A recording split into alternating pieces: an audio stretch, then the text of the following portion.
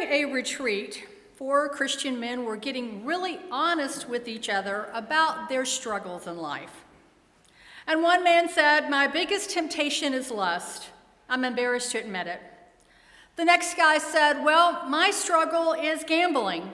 Nobody knows this about me, but I'm occasionally tempted to sneak off to the casinos." And then a third guy chimed in, "My temptation is alcohol, and I've often drank way more than I should." And then the last man said, "Guys, I really hate to tell you this, but my greatest temptation is gossip. And if you'll excuse me, I need to go post a few things on social media." I wonder what temptation looks like for you. As we continue our series on the Lord's Prayer, we come to the passage, "Lead us not into temptation, but deliver us from evil." This morning, I invite each of you to look at that sentence with open hearts and open minds, ready to receive a new awareness from God. We are all tempted. This is a part of the human condition. Temptation is the lure or wooing that we feel internally, often fed by others or by television marketing or by the devil himself, to think or act in ways that are morally wrong or not healthy or just not helpful for us. We're tempted to overconsume, to gossip, tempted to not care, tempted by the desire for more, tempted by the need for affirmation, tempted to want what is not ours, tempted to blow up at each other, tempted to live and think that the world revolves around us. So many temptations. And the question is not whether or not we will be tempted, but how will we respond to temptation when it comes? The devil wants a word with us today. The devil talked with Jesus when he fasted and prayed, so why wouldn't the devil want a word with us today here at church? This is the very thing that Jesus had to deal with first. In the Gospel of Luke, this is the very first conversation of Jesus recorded as an adult. Before he can be Christ the teacher, Christ the healer, Christ the comforter, Christ the befriender, Christ the deliverer, Jesus has to deal with destructive alternatives already whispering in his head. He has to do some private confrontation with dishonest choices and make some firm refusals. He has to decide to let God lead him. We know him as the one whose life, more than anything else, was a resounding yes. Yes to God, yes to humankind, yes to boundless love. But his magnificent yes was founded on his adamant no to everything false. And he didn't have to do it just once. Again and again in his wilderness, he had to drive down the stake of his refusal.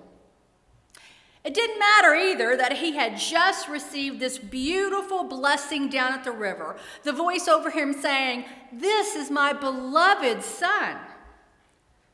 Knowing who he was did not spare him anything.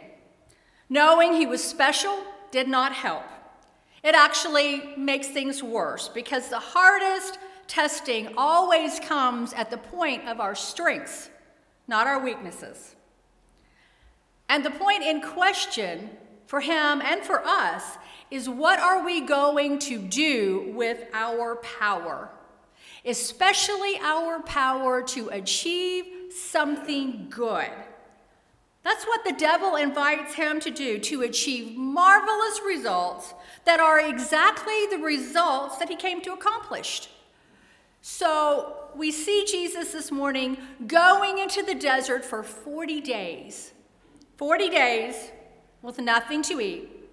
And he is praying and is filled with the Holy Spirit.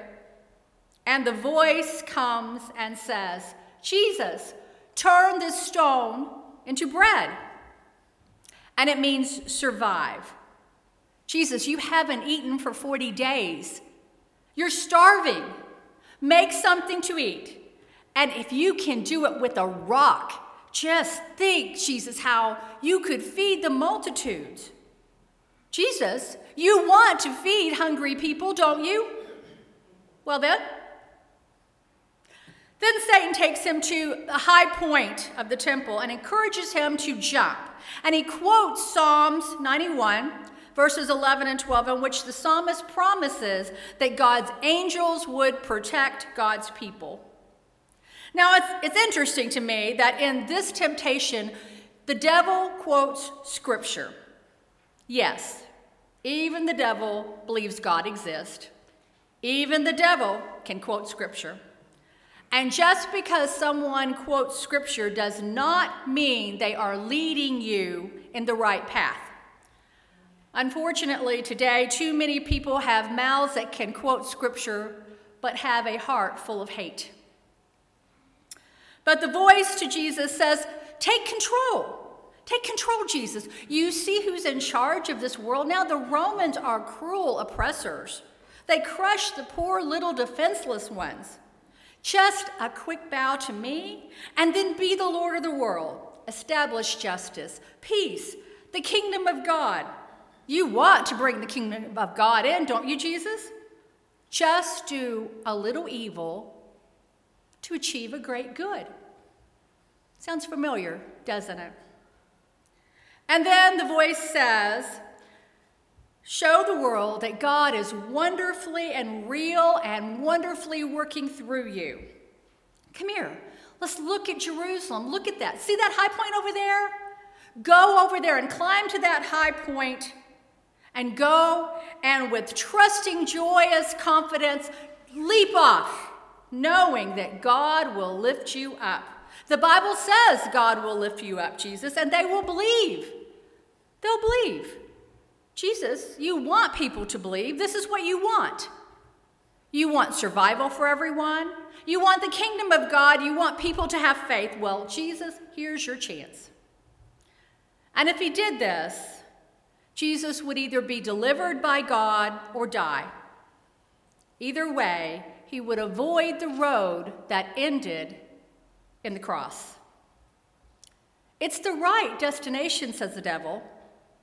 No, Jesus says, it's the path, the daily path towards the destination that God shows you. It does not matter what I want in the end. It matters entirely the path I take. Now let's stop for a moment and acknowledge the obvious and say that the particulars of these temptations really aren't that tempting to us at all. Turn a rock into bread? Well, I don't have that problem. I can resist that without any difficulty.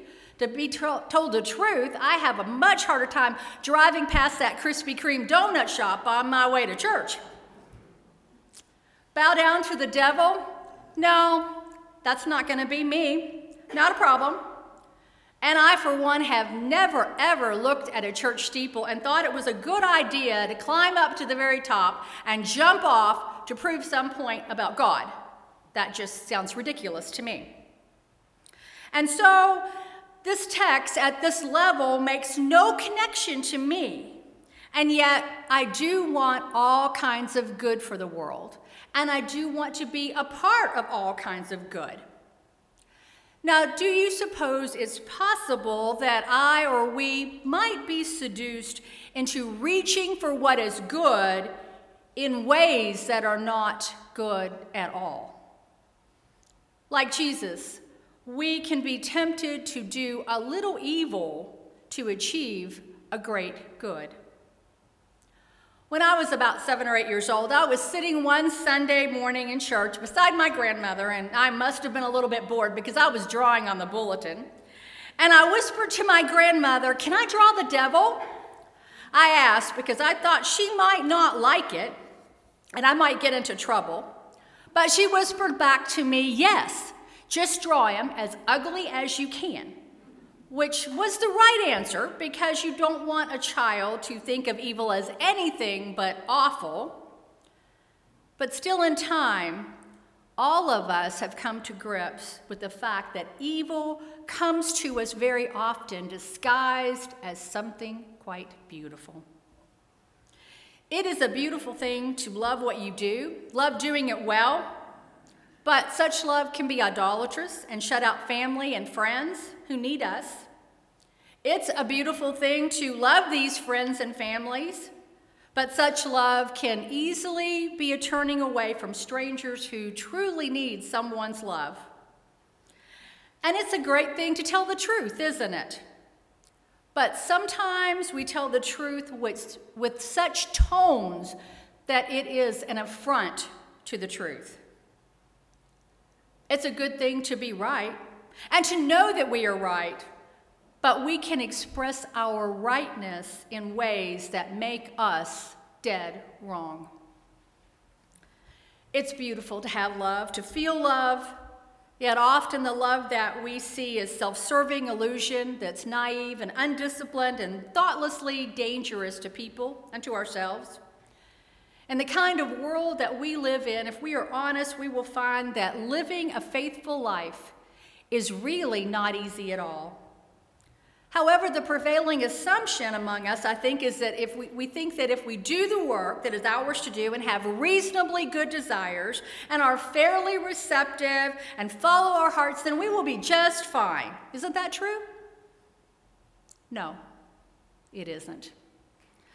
There is a poison spirit in the air, in our time as in every time. All around us and within us, there are false voices that whisper lies, even in our better moments, even in church. Jesus was praying when the voices came to him.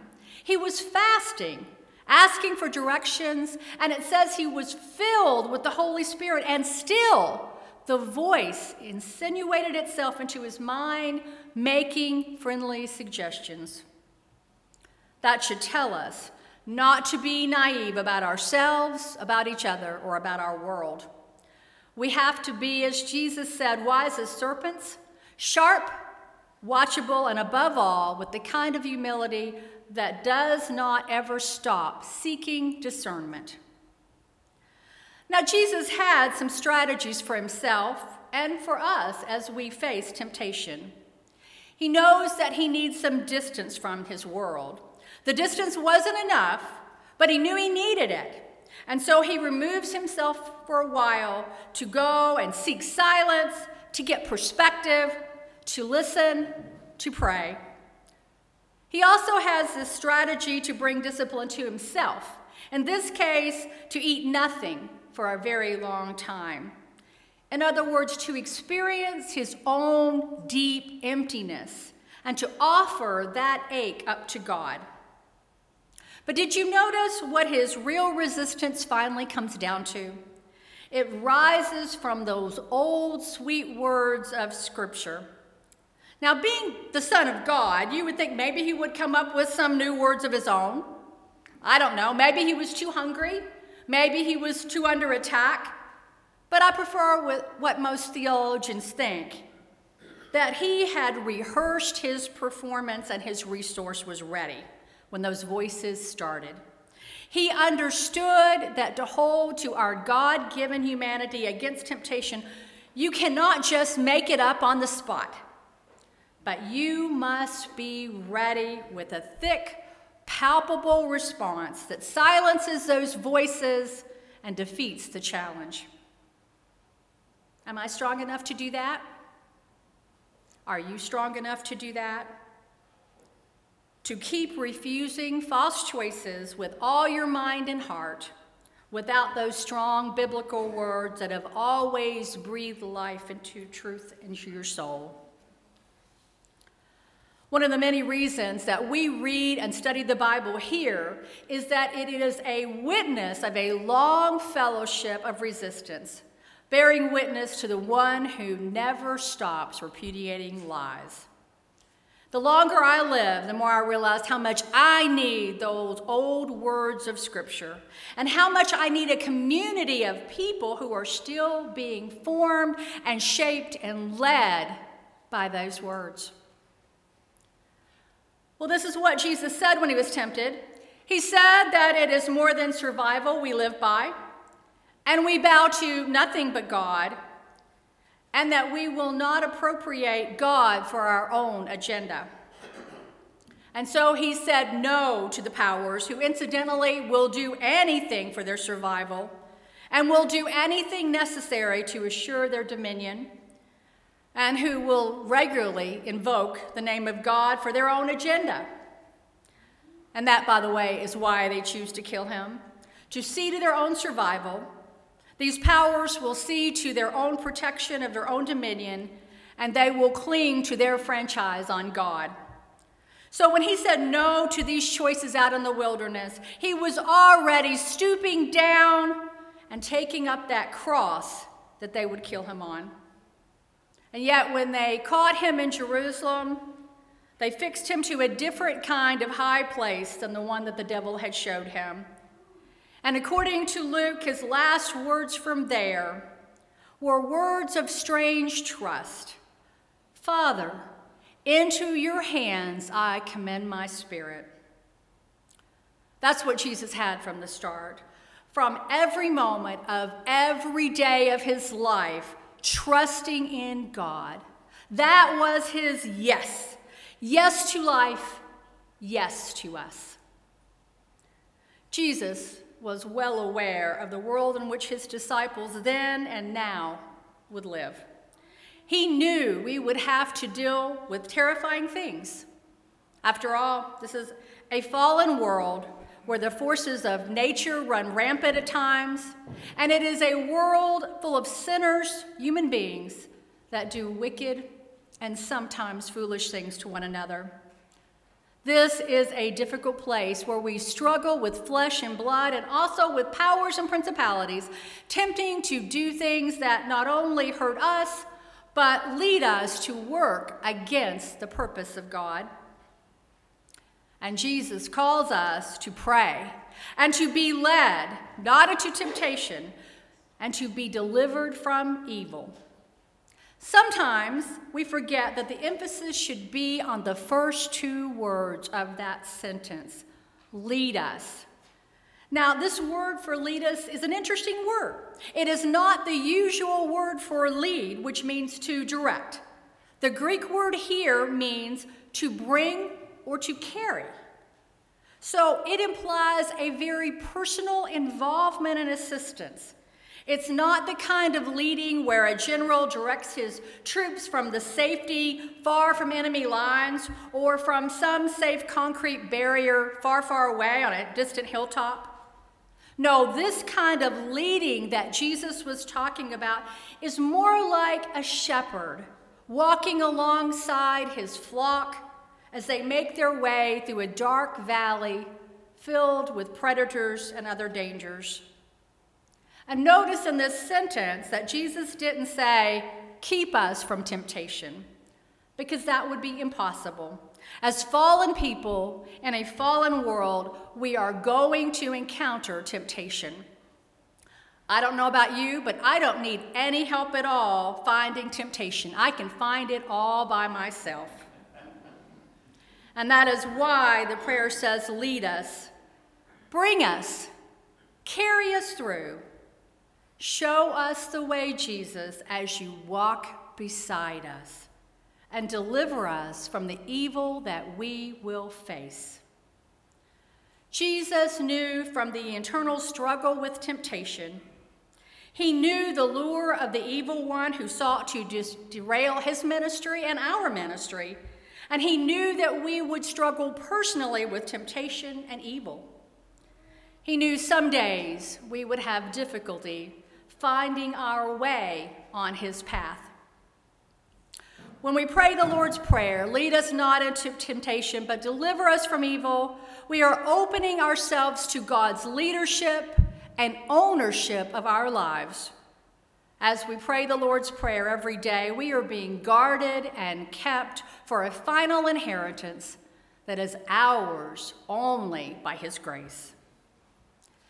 And so let us refuse what he refused for love's sake. In the dailiness of our trust, let each of us say no, so that our lives may be lifted into his conquering, joyous, everlasting yes. Let us pray.